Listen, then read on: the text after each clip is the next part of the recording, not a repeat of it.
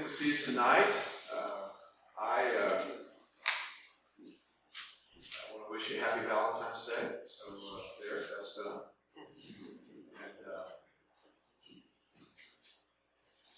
it's not really a religious church holiday or anything like that, but kind of nice to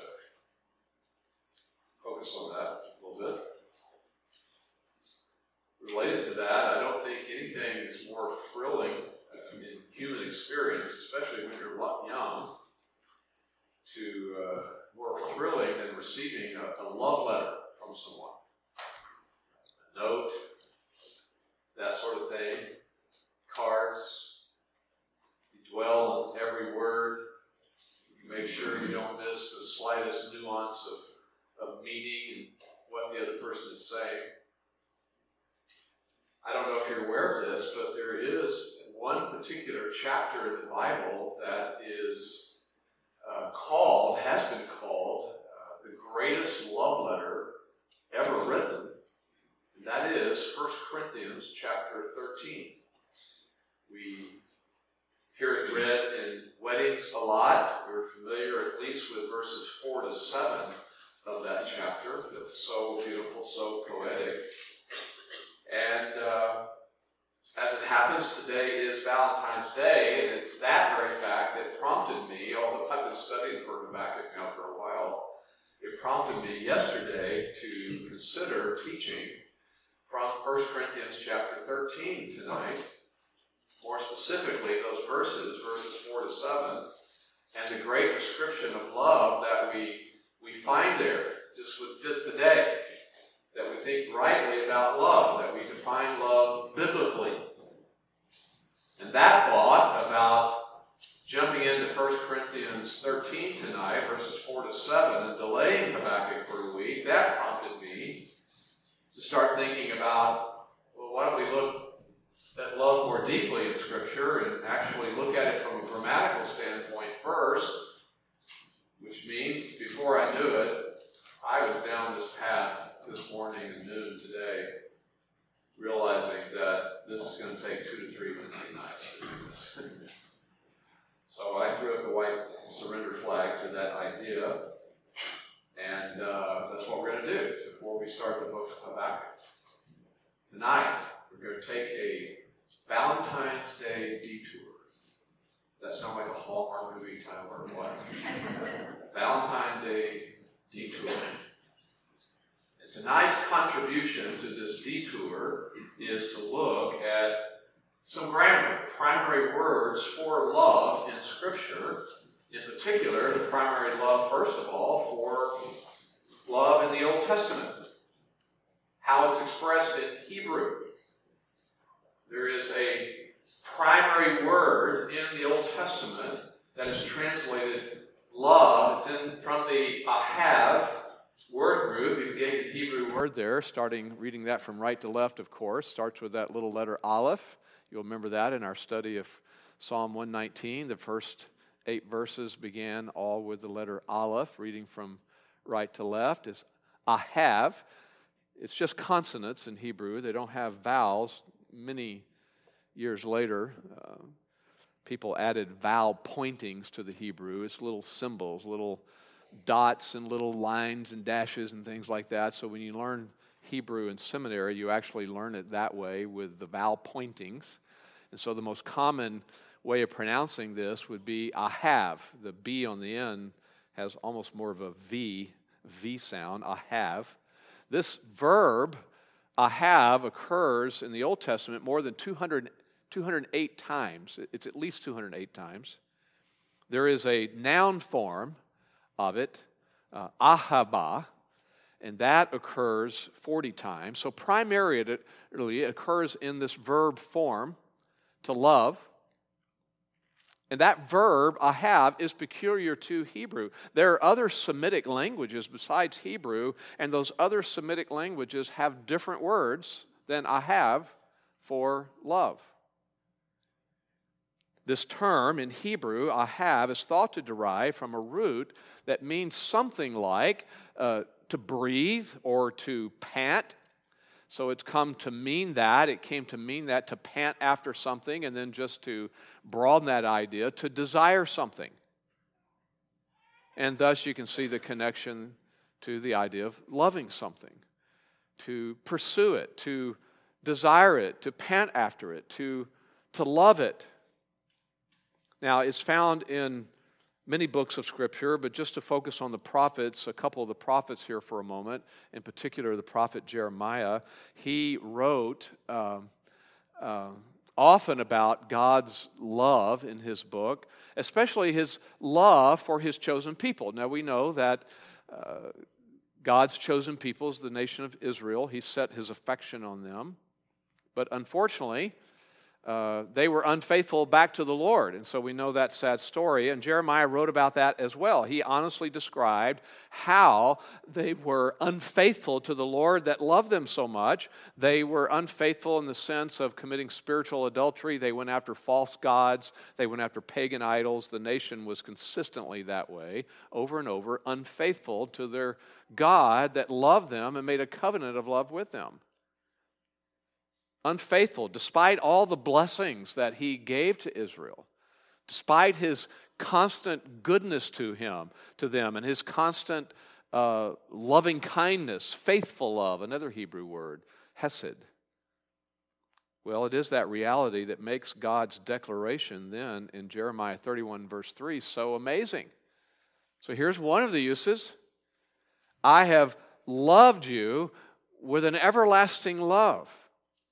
He's saying that to a people, despite all they had done, all their unfaithfulness, all their sin, all their chasing after other gods, God still ahaved them, loved them, and would love them forever. This is God's Old Testament love of his people, and it's amazing. An everlasting love directed toward a totally undeserving, unworthy people. So you think about that, he didn't just go forward tolerating the nation of Israel. He went forward with them, loving them.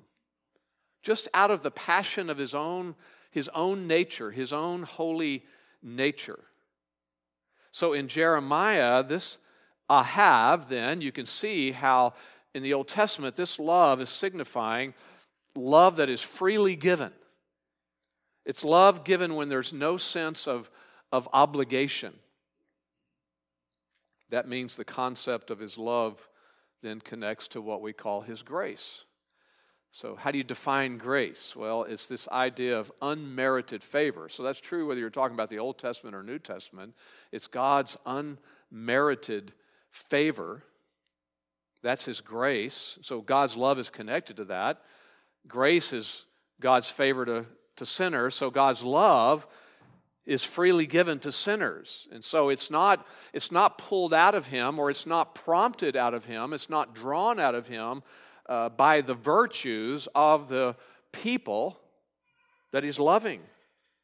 It wasn't a group of attractive people that prompted that love. And so that is his love as we see it in Jeremiah. Jeremiah is not the only prophet. Hosea, you have a sample of that as well. Hosea, the ahav group, the word group is commonly used there to indicate the love of a man and wife. God's ahav for his people, but it's the same word about love of a man for a woman for a man. It includes the whole idea of sexual love, their sexual love. And so it's considered something very beautiful. It's a very important love. And therefore, it became a very useful illustration to Hosea and for the other writers of the Old Testament. This love between a man and a woman, they would use that as an illustration to stress then the intimacy that existed in the relationship that God had with his people. There was intimacy there, just like in a marriage. Now, Hosea is the first prophet and the most outstanding example, at least we would say, of a prophet who was using that imagery. He chose to use that imagery in his writings to say something about God's love of his people, his everlasting love, as Jeremiah put it. Now, you'll remember something, though, about Hosea and his marriage. He clearly had a very unhappy marriage. His wife, her name was Gomer. I think that's where the problem started, right there. I don't know. Names meant something back then, so get rid of Gomer out of your mind from Andy Griffith, or something. But Gomer, she was unfaithful to him after they were married. Now, we studied the book of Hosea here several years ago here on Wednesday night, so it's on the website if you want to do a study of Hosea. But she was unfaithful to them even after he had married her, and that caused Hosea all kinds of anguish, pain, because he still loved her. Even when she became a slave and she was an adulteress and became a slave, still he loved her. And we find this statement in Hosea 3, verses 2 and 3, where it says that he bought her back out of slavery, took her back for a sum of money and some grain. You have it there. So I bought her for myself for 15 shekels of silver and a homer for Gomer. How about that? Anyway, a homer and a half of barley. And then I said to her, you shall stay with me for many days. You shall not play the harlot anymore, nor shall you have a man. So I will be toward you, faithful to you. I will love you. It's amazing. What an example. Despite everything, Hosea's love remained pure. Hosea's love remained strong. It remained constant. He didn't condone her unfaithfulness or anything like that. It's just that he loved her. Ahav, that Hebrew word. Here's a good quote from a commentator named T.H. Robinson. He was a man possessed and dominated by his love, talking about Hosea, obviously. It went to the very roots of his being, and so fully did it absorb him that no sin or folly on her part could shake it. It kindled in his life. It was a consuming fire shut up in his bones, which no rejection could weaken and no suffering quench. In all the world's literature, there is no record of human love like this. And that's true of Hosea and his wife, Gomer. Well, that is a constant love, and it was Hosea's constant love for his unworthy wife. And in that, Hosea saw something, a picture. He saw an illustration in that. This is what God does for his people. And so God used him, God prompted him to see that and to write about that. God's love for an unholy people, an unworthy people. If it was possible for Hosea's love to remain pure and strong, here's the analogy, and that despite all that Gomer had done to him, then it was very certain, not just possible, but certain, that God's love would not waver. It was constant. It was deep. His love will not change toward his people, no matter how they might sin, not if they're his people. And sin his people did, and sin his people do. That never changes God's love for his people. And people struggle with that still today. How could God love me? Look at my performance. Look at my record. Look at my sin. I am not worthy of God's love. And that's absolutely true. When somebody says that to me, I never try to talk them out of it. Oh, no, you're a lot better than you think you are. Just look around. Cut yourself some slack. You are unworthy. So am I. But that's how God loves. It's constant. It's deep. Doesn't change.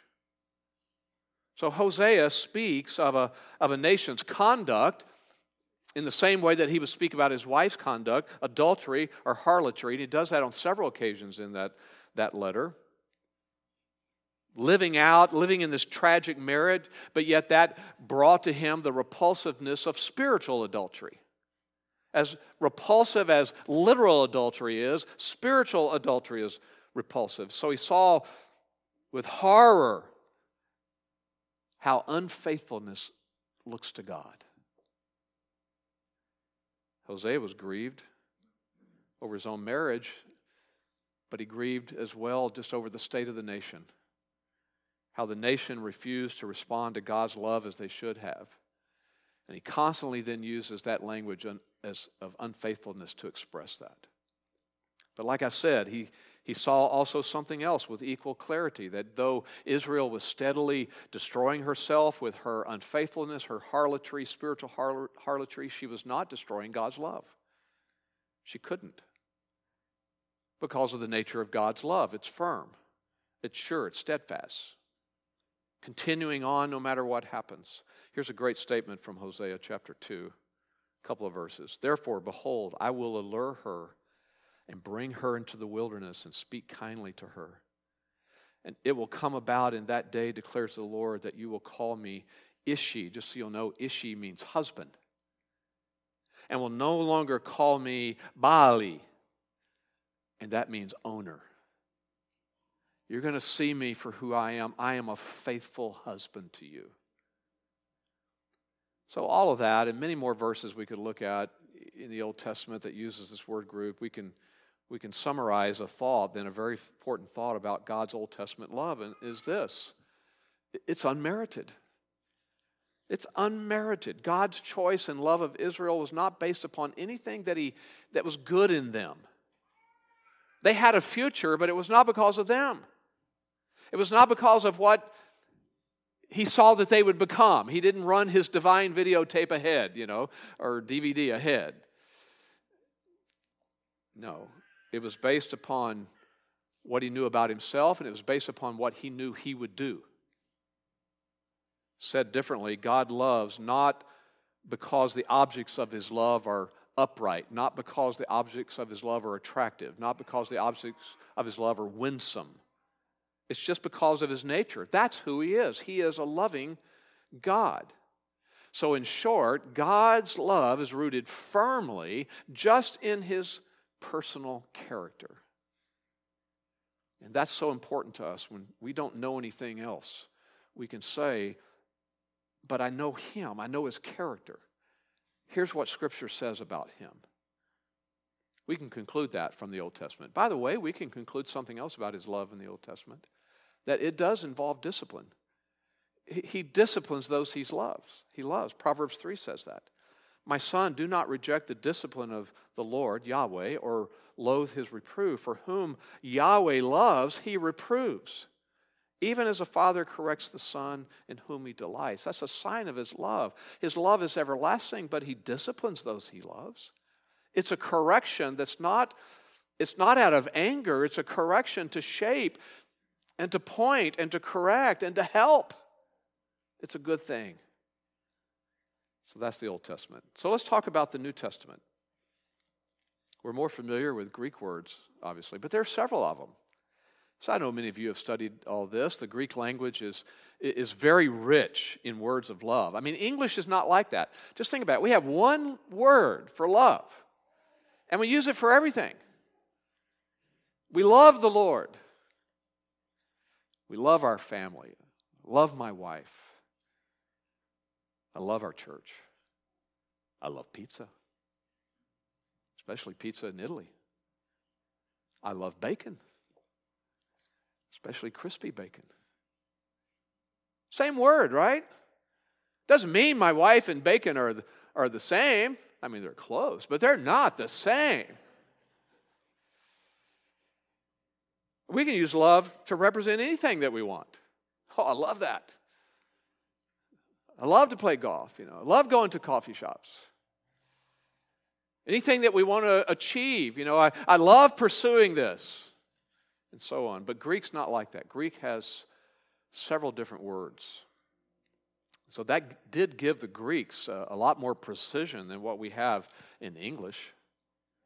And as a side thought, by the way, don't ever think that the Greek language is inherently more able to convey what God wanted to say.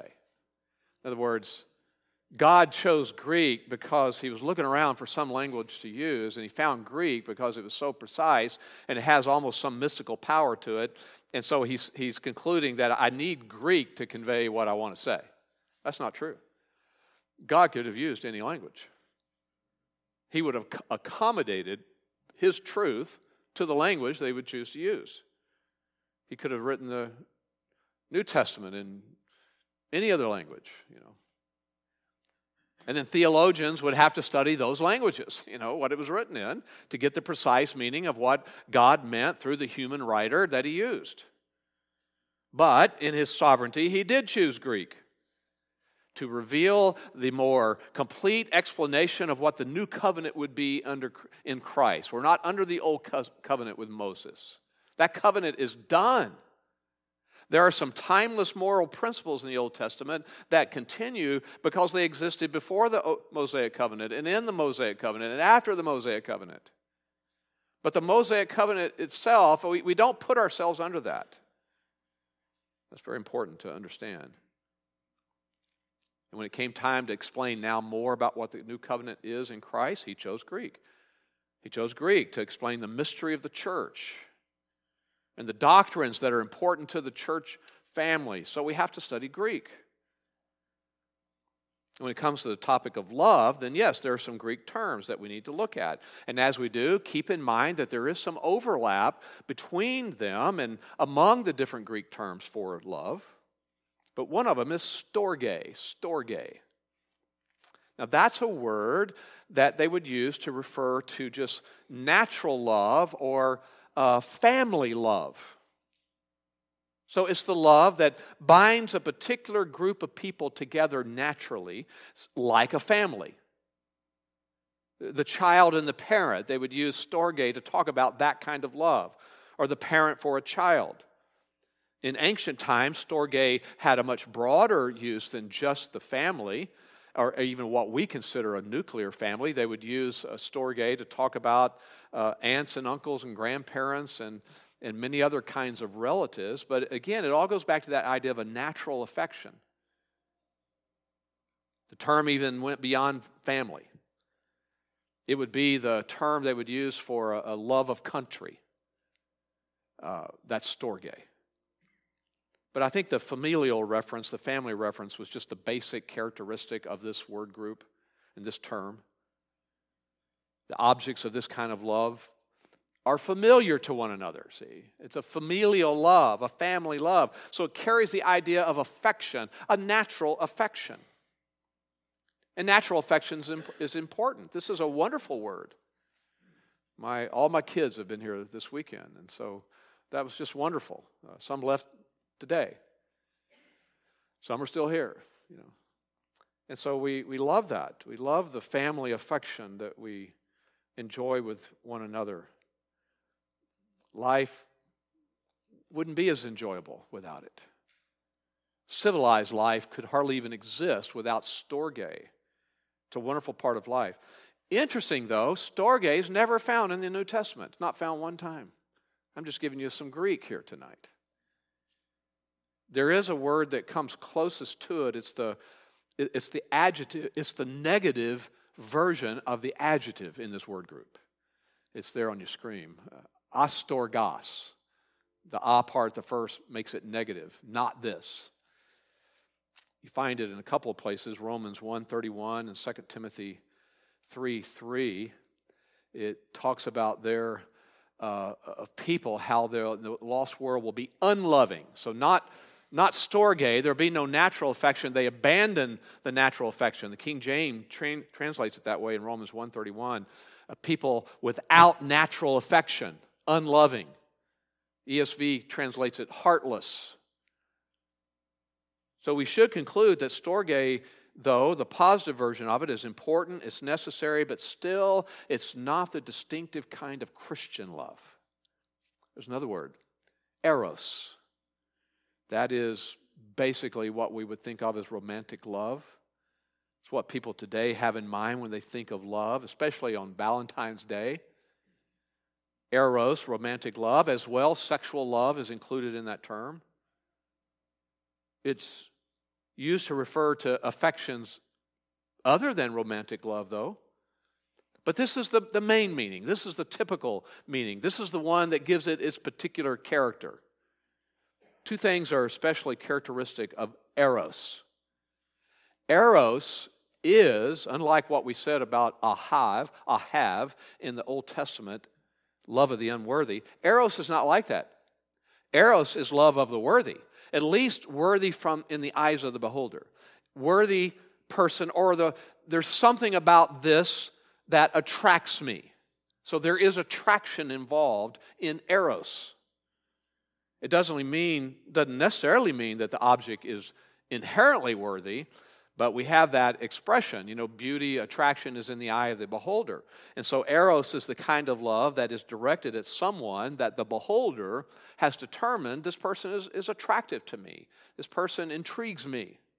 There's something about this person that I'm drawn to. That would be eros.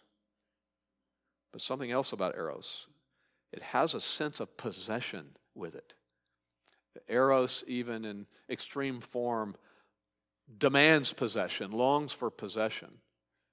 And you can understand how that is included in the idea of romantic love. If you meet a young man and he says, I'm just heads over heels about that woman, that girl, but I don't really want to marry her. I don't really care who marries her. You wouldn't put those thoughts together. Head over heels. Yes, I want to make her my own. It's that idea of possession. She would say the same thing. I want to make him my own. Not in the sense of ownership, though some go too far with that. It's just in that word. But it does have a wide variety of uses. In the most extreme form of it, it is very crude lust. At the other extreme, though, it is just a lofty passion, a pure passion. And it's got all kinds of responses between those two extremes. It might refer to love among people, but it might also refer to love of things. But whatever the object, even if it's a thing, the implication is that thing is worthy. There's something about that thing that attracts me. And there's this desire to want to have that. That possession is still there, even with things. So this word, like storge, though, is not found in the Bible. Not found in the New Testament. But it is a very important word in Greek literature. Now, just because it's not found in the New Testament, and just because it has some crude expressions, it doesn't mean it's a bad word or necessarily a bad thing. Eros can be something very beautiful. Eros can be something that's a very valuable part of our lives.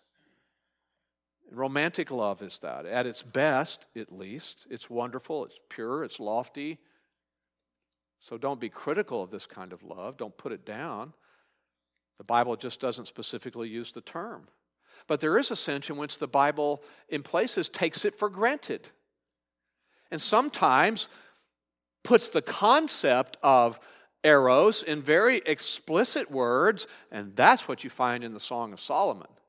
The Song of Solomon is not an allegory that's pointing to God's love of his people. It is actually what it reads like it is, and that is love between a man and a woman. And a very sensual love that's expressed sometimes.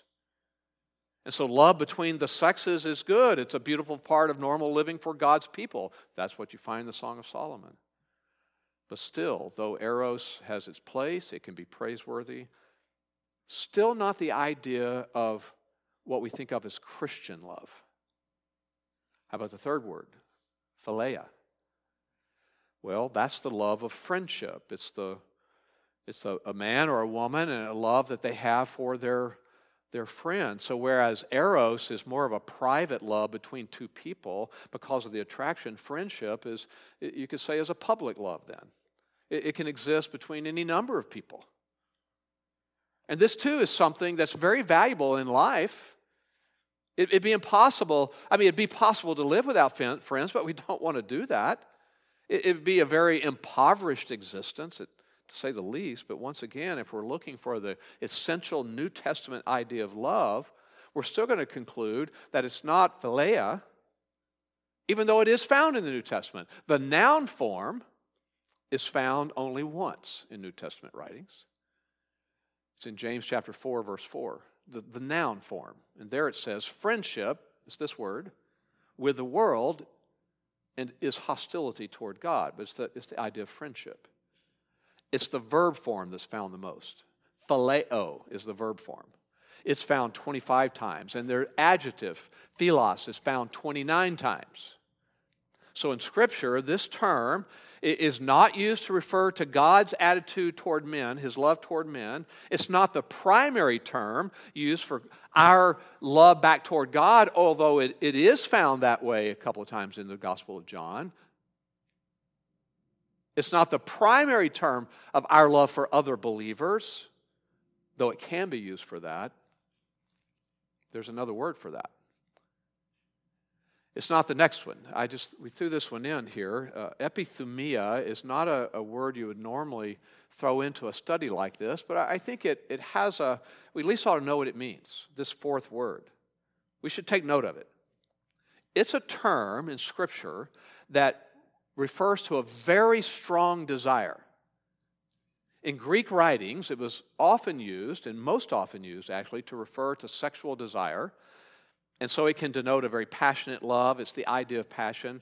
Sometimes in the New Testament, it has a positive meaning. We find it in Luke 22, verse 15. When Jesus spoke, he used this word, epithumia, about his strong desire that he had to eat Passover with his disciples. This is the word he used. And so it's sort of that, you can see the bridge to love. He was saying, I'd love to have a meal, the Passover meal, with my disciples. But he chose this word, strong desire. Paul used it in Philippians 1:23 about his longing to depart this life. I just desire to depart this life and be with the Lord. I would love to depart this life and go to heaven. Same idea there. But it's this word. But those are the exceptions. Most of the time in the New Testament, it is translated lust. It is used that way in 1 John 2:16 about the world, the lust of the flesh and the lust of the eyes. In Colossians 3:5, it's translated evil desire. So just suffice it to say that this term, and by the way, James 1:14 uses this word and connects it to every sin. All sin is connected to lust in some way. Lust means it's something I must have or I cannot be happy. I have to have it. It's a ruling desire, an inordinate desire, as King James might say. So just suffice it to say that this term cannot be regarded as significant when it comes to trying to understand love, though, in the New Testament. But this fifth word is agape. We're more familiar with just saying it agape. Agape or agape. It is an interesting feature of the New Testament that even though many words, as we've seen, existed in the Greek language that they could have used, that God would have inspired the writers to use, it's this word, agape. Now, it was not a new word. It wasn't that it was created for the New Testament. It was a word that did exist. It just wasn't a very important one in their culture. It just wasn't very common. Hardly used. Very rarely used before the New Testament, but you get to the New Testament and it is frequently used. This is the characteristic New Testament word, almost the only New Testament word, but not, gave you some others, the phileo word group, but almost the only one used for love. That phileo word group, adjectives, verbs, nouns, all together is about 55 times. The occurrences of just the verb form of this word, which is agapao. The verb form, just that, 320 times in the New Testament. And the noun, more as well. So it's very intriguing. Why would God inspire Christians to use a less common word for love? It's because there's a new idea about love associated with it. There's a new idea about the essential meaning of what love is. So they took this term and they gave it that deeper meaning. Perhaps a good way to understand agape is to contrast it with the idea conveyed then by eros. As we've seen, eros had those two primary characteristics. It's a love of the attractive, a love of the what's deemed worthy, and it's a love that desires to possess. Agape is in contrast with both of those points. It is not a love of the worthy. It's a love of the unworthy. Or at least it includes that.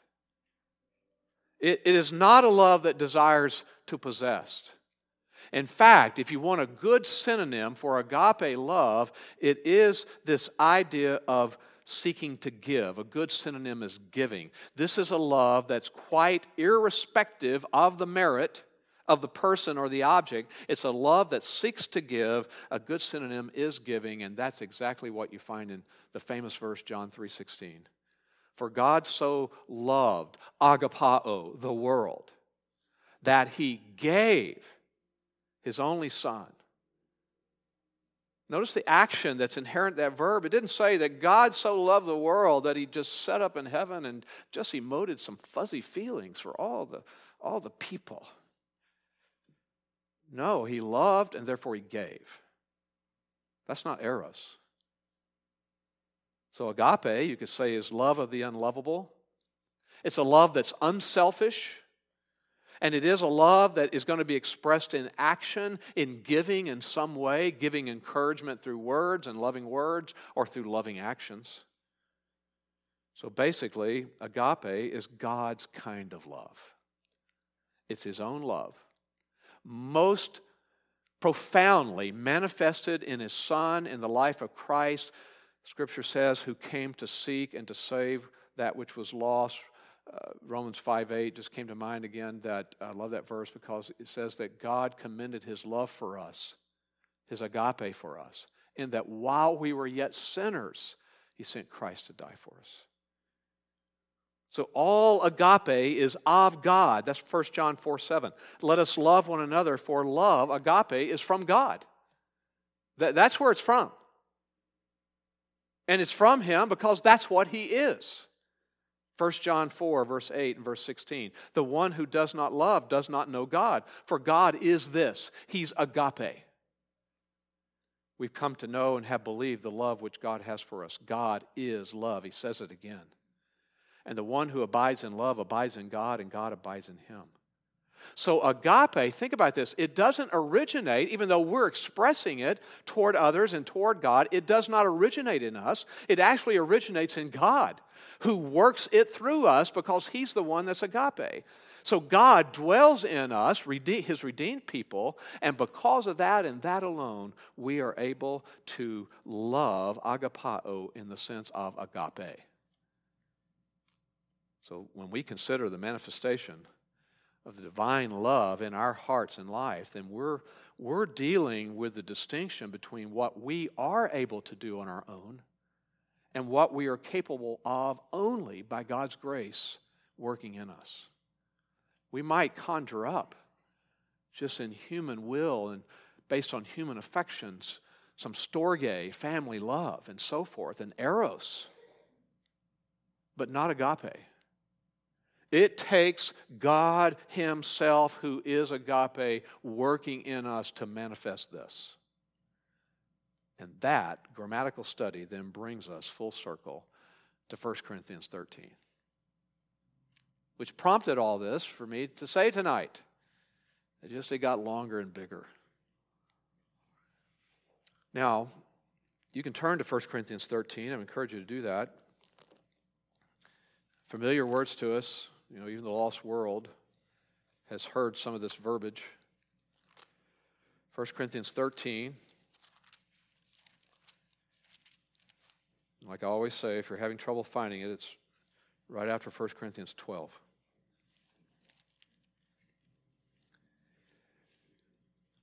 The Apostle Paul is the inspired writer here, and what he's describing is then how, in a more practical way, how it is that God, when He works this in us, since that's what He is, how He permeates everyday life in practical ways, our thoughts, our dispositions. He permeates all that with His agape, His own nature.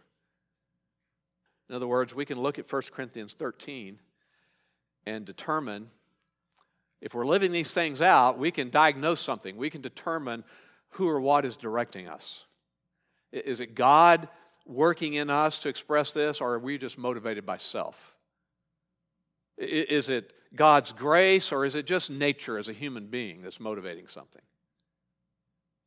In other words, is it agape or is it eros? Is it agape or is it storge? So though the other words for love may have a place in our thinking and even in our lives, we have to keep this one fact in mind. Even lost people can express and enjoy storge. Even lost people can express philia, or eros. But only someone who's a follower of Christ, only a regenerate person, only a saved believer can truly live out agape, because it is only God who can work that kind of love in and through someone. And then, if that's there, then the other types of love that are good, storge, eros, and so forth, they take on a whole new meaning for the Christian because of agape. Put that in other terms today, Valentine's Day, and what we might seek to celebrate in some way, always has a more profound meaning for us as believers than it does for the world. We understand marriage and relationships in a way that the world does not. The storge, the philia, all of it can be richer because it springs from this foundation of agape. So the person who knows Christ and is walking in the Spirit, seeking to obey the Lord, can love his family. That person can love his or her friends in a way that unbelievers just can't understand.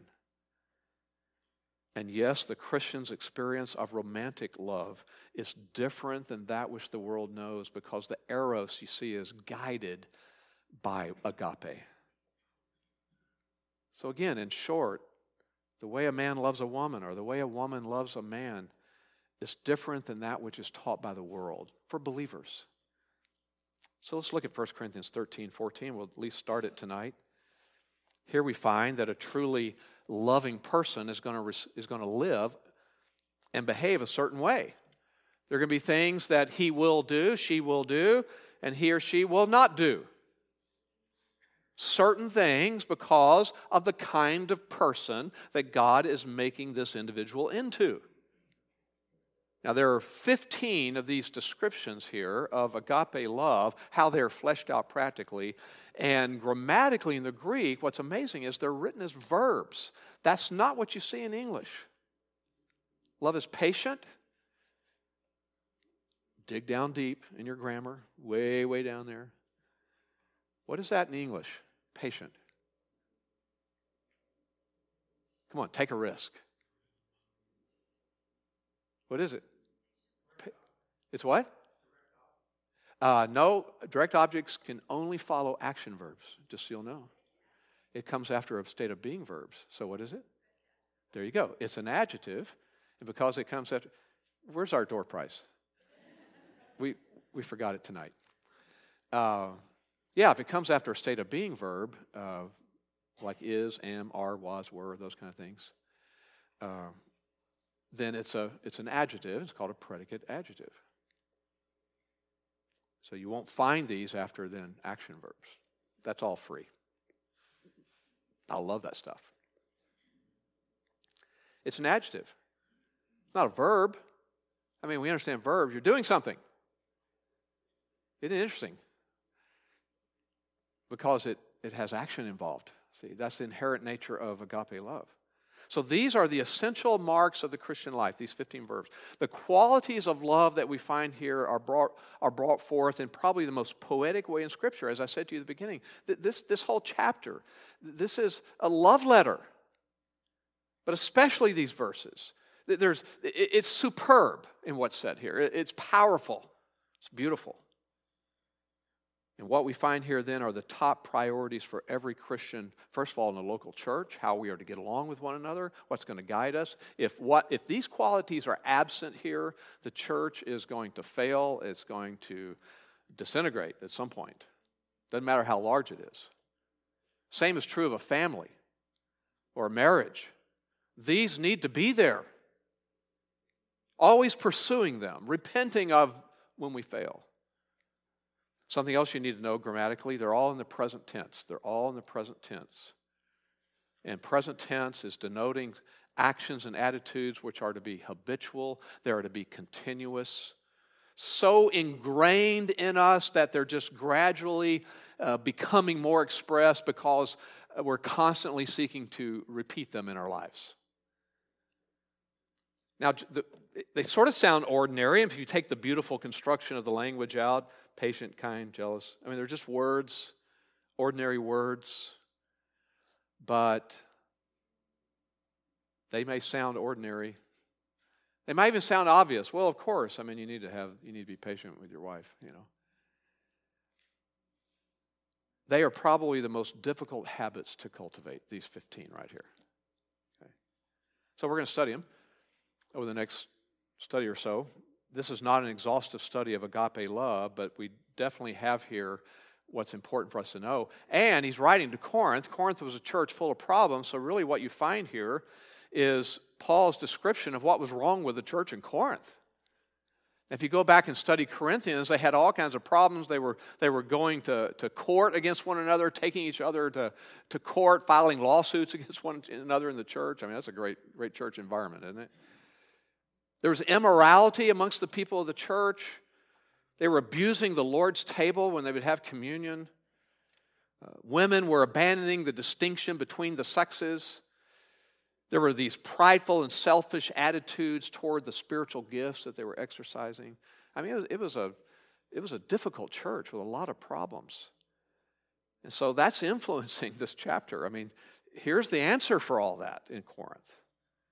That's one way you could summarize what we find here, but I'll tell you a better way to summarize what we find here. What you find here in this section is a description of Christ himself. You should read it and study it that way. Take out the word love every time and put in his name. Verse 4, Jesus is patient. Jesus is kind. Jesus is not jealous. Jesus does not brag. He's not arrogant. He does not act unbecomingly, and so forth. He is agape love. So he lived these out perfectly when he was here on earth and still does as the ruling Lord today. You can really think of these as proofs of Christian love, evidences of Christian love. So we'll have time maybe just for the first one tonight. Love is patient. Love is patient. It's misspelled in my notes, so I'm glad it's spelled correctly on your slide there. Patient. Mine says patiscent. Love is patiscent. Patiscent. And I don't know what that means. This is a pretty important way for Paul to begin.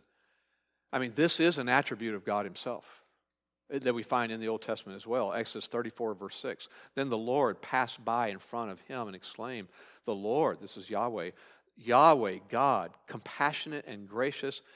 And in Hebrew, it's worded this way, slow to anger. That's the concept of patient. He's patient. So you find it in the law, you find it in the prophets, you find it in the Psalms over and over. You find it echoed again in the New Testament by the apostles. This gracious assurance that our God is like this. He is slow to anger, which means he is patient. Now, the Greek term that's used here is a word macrothume, but thume is this idea of passion. But the word with a prefix on it means long-suffering. It's that idea, long-suffering. It's the opposite of being short-tempered. The person who doesn't understand love, then, is quick to get angry, short-tempered about things.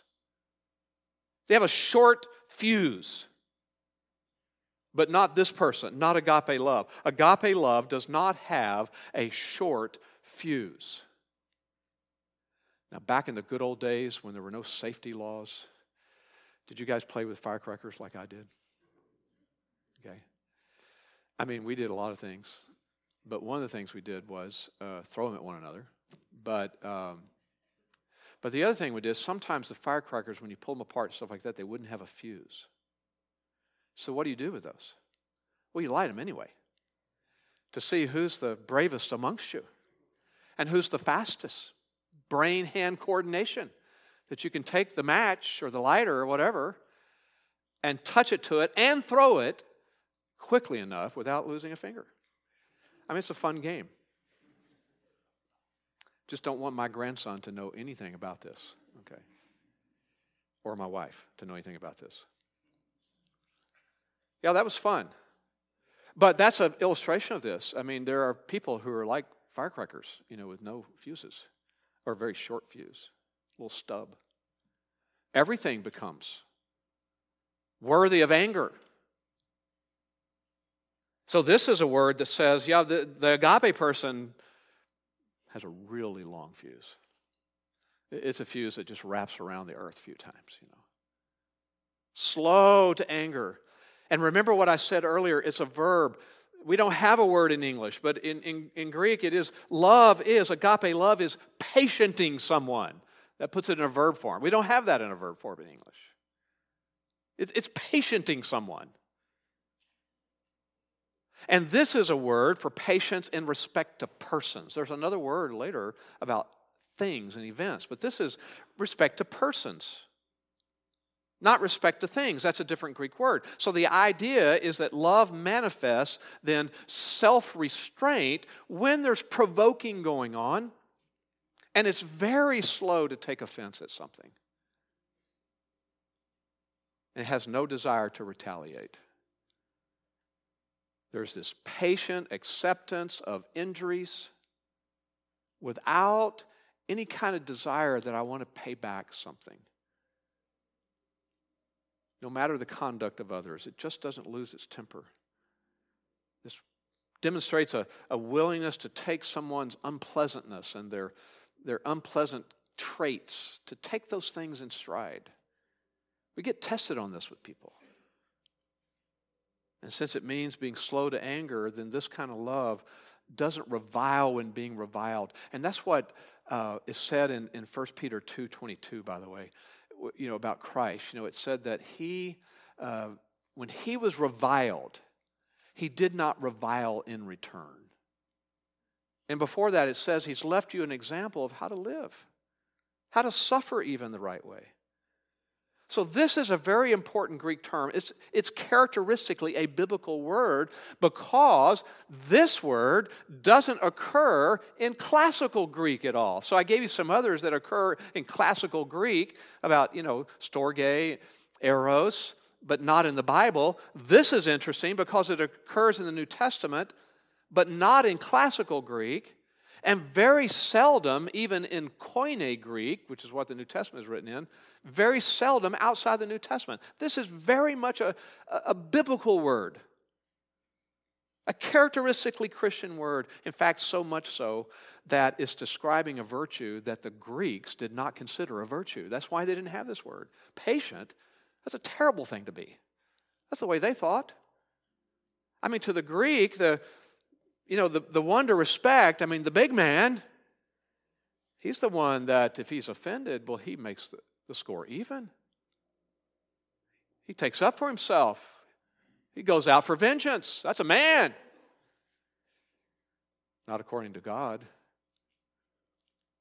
This love bears patiently with the one doing wrong, not rendering evil, striving to do what Romans 12:21 says. Remember that verse, Romans 12:21, that just says, overcome evil with good.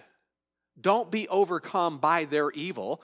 Don't let what they do overcome you, and don't be overcome by doing the same thing back, but overcome it with good. In Ephesians 4:32, it's got that great verse at the end of chapter 4 where it says in 31, it says, put off anger and malice and bitterness and all those kind of things, hatred, put that off, but put on, verse 32, kindness, gentleness, forgiveness. It is regretfully true that this trait, in many ways, is not a common one today with people.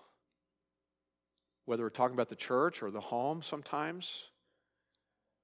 But if you think about it, all that it means, it could very well be the most important and truest test of the sincerity of the profession of our faith, the most sincerest test of our maturity, of how patient we are.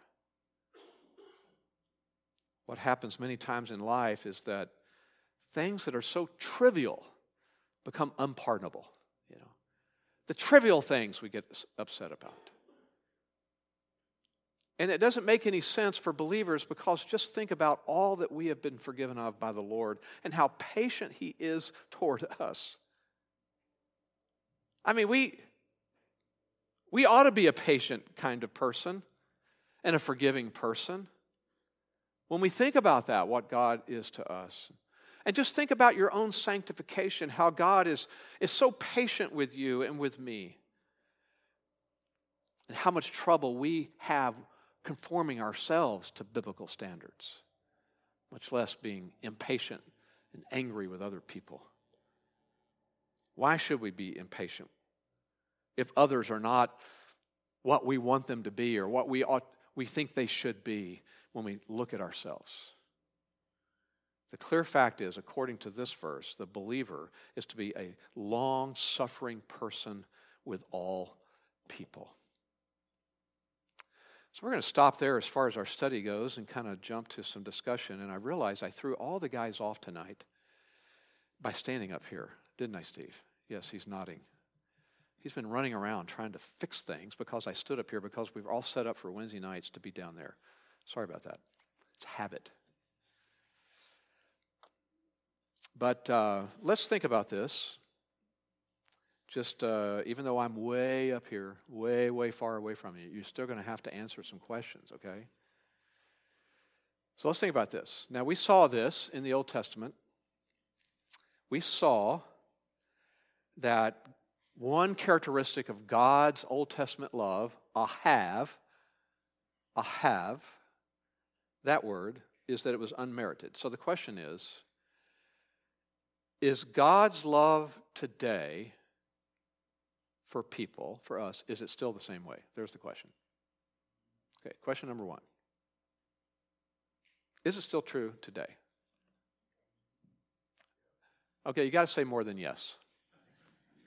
Right answer, yes. So what New Testament passages come to mind? See, that really pushes you. Think hard now.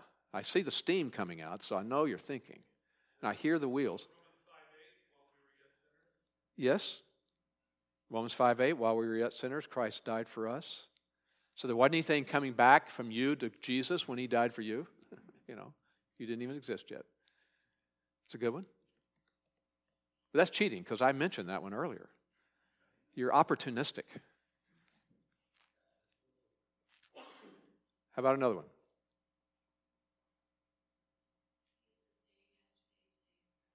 That's a good verse. He is the same yesterday, today, and forever. I mean, that's saying something that's true about the Lord. And so, he didn't operate in the Old Testament on a basis of no merit, but once the new covenant started, I'm changing how I do that. You got to earn my affection now. Nope. Good one. Anybody else? And I know it takes you time to find them and think of them, and we don't have all the time in the world, but... Okay, what does that say?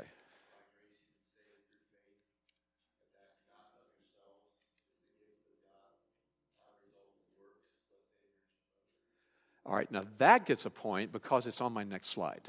Okay, so, yes, there's one. That word grace, it's a gift. And you back up in that chapter, and it's like, we're born spiritually dead, Ephesians, 2, walking according to the course of the world, under the power of Satan and all that, but God, So there wasn't anything about us that was attracting him. Everything about us would be what would repulse him. But God, he intervened and set his affection, saved people.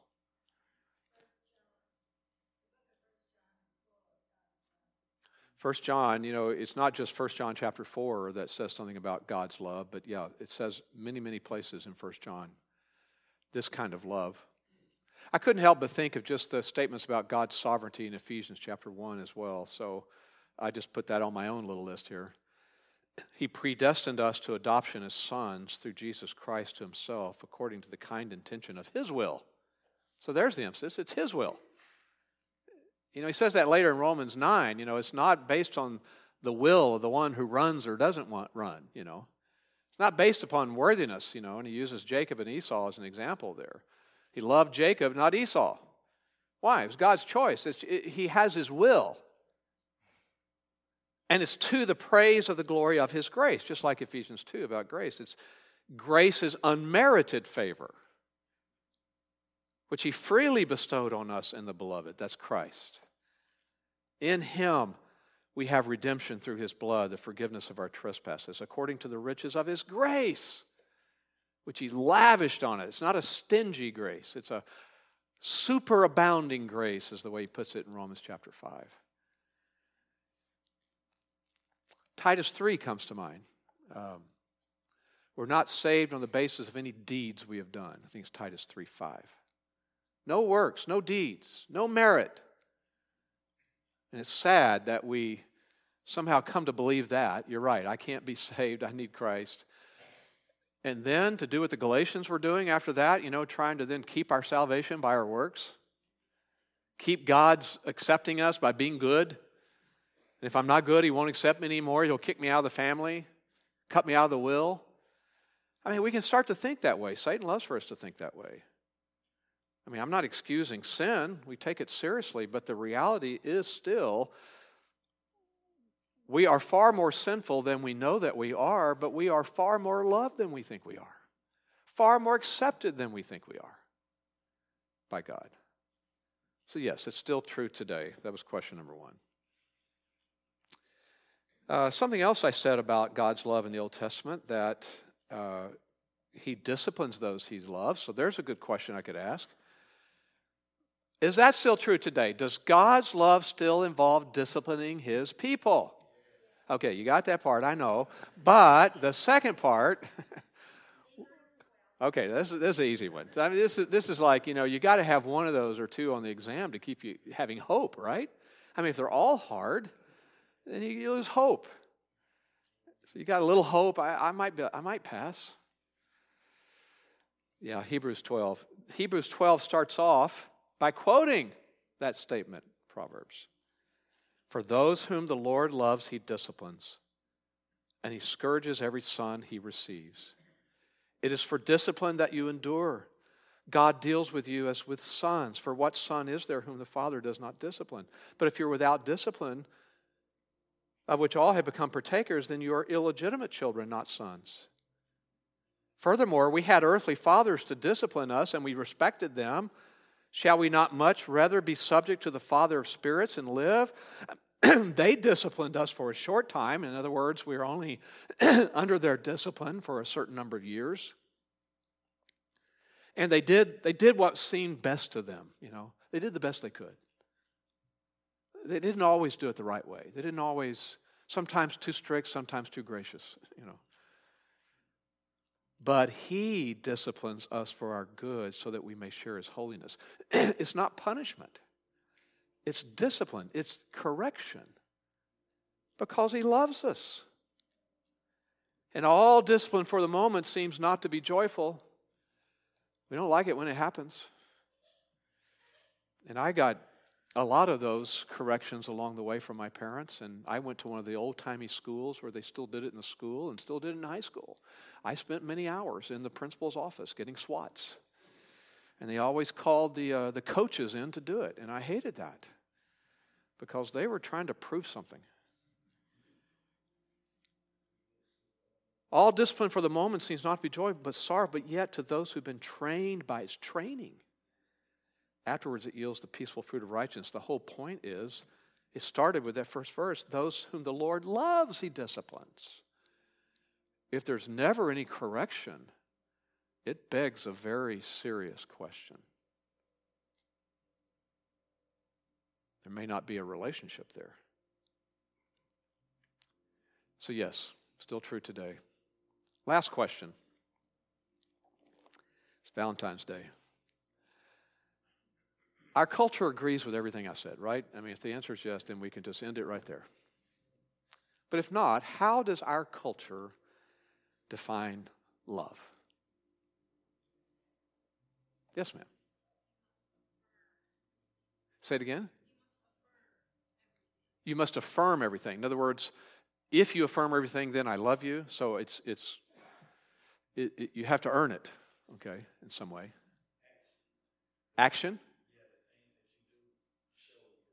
Yeah, there's some behavior, I mean, yeah, and so husbands try to punt to that sometimes. They've been a maybe not so loving for 364 days of the year, but it's Valentine's Day, so he's in there washing the dishes or something, There's some action. So, biblical love has action, but to the world, the action is, for some, it's all that and nothing else. Yeah.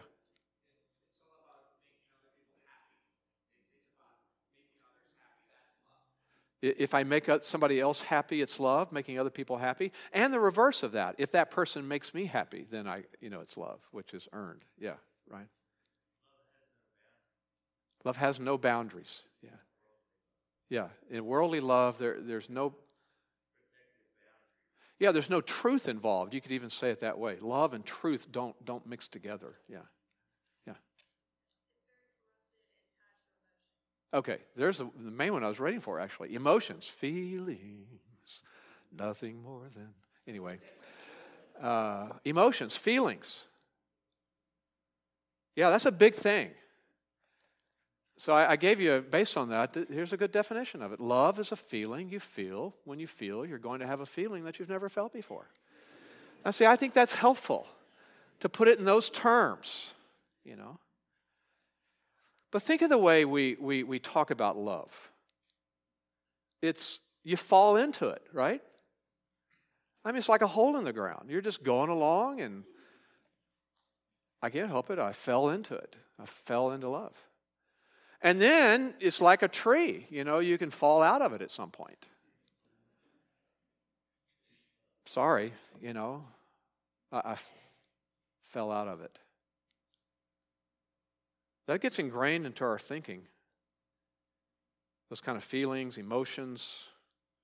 Love's a feeling you feel. When you feel, you felt a feeling that you've never felt before. I think in some ways, love is even considered a weakness by some in the world. No doubt in our culture, it's always been this true. Love is put in terms of only physical contact or maybe a sexual conquest, that's love. No, commitment's not necessary in the world's definition of love. It's just a conquest. Now, if you're old enough, you'll remember this one. Girls had posters of it when I was in high school on their walls because of the movie that came out. Love means never having to say you're sorry. Yeah, that was a famous from the movie. What was that? Love something. Love Story. Where do I begin? I got a song for everything here tonight, but yeah, that was a big thing. A big line in the movie. Love means never having to say you're sorry. That is terrible. Horrible. So yeah, the culture is all confused on that. A feeling, just a behavior and nothing else. But biblically, agape love is giving, and it's something more profound than just trying to make somebody happy for the moment. It is giving an action, but it's to meet needs, to sacrifice for others. Agape love then ends up being not a feeling first, it's a choice first. I don't want to denigrate feelings. I think feelings are wonderful, And I'm not saying, feelings are totally stripped away from my agape love toward my wife. But it's more than that. It is a choice. You can choose to agapao somebody, whether they're attracted or not to you. Well, obviously, we're out of time, but we could have talked about how this ought to impact marriage. That was the fourth question. Especially when you get to the husbands, the role of the husbands, men. In Ephesians chapter 5, it is this word. We're not going to say that the Bible would never tell women that they need to love their husbands. But in the two passages, Colossians and Ephesians, the directions for marriage, it commands the husband to love his wife. It doesn't command the wife to love her husband. It never even commands the man to lead his wife. That command is not there. by implication in Scripture in 1 Corinthians 11, yes, the husband is to be the leader. That's just who he is as created by a man, created by God. But in those passages, he's not commanded to do that. In Ephesians, he's commanded to love, and 3 times. Why did God have to say it 3 times? The women want to answer that, but they're not. Okay. We have to hear it that many times. And in 1 Peter, the other one, I said Colossians, I think, but I meant 1 Peter. 1 Peter 3, especially, the command there is to understand your wife. Dwell with her according to understanding and knowledge. And honor her. The leadership is to flow out of that. That's why it's not commanded. If you're loving with agape love and you're seeking to understand your wife and dwell with her that way, then spiritual leadership will happen. And a godly woman would be overjoyed to follow that. See, agape love is very important for marriage. And of course, yes, women should love their husbands. Titus 2, it tells the older women, teach the younger women how to love their husbands and their children. So it's understood, but it's just interesting where the command, the force of the command is toward husbands there. We need to take it very seriously as husbands. Agape love. Let's pray. Father, thank you for just getting us started on this path. We need to hear teaching about love periodically so we're reminded of what your expectations are of us and what the standard is. So Lord, help us to be sobered by the reality that these are the marks of being saved, what we find in 1 Corinthians 13. The proof of our fellowship with you because you are agape love.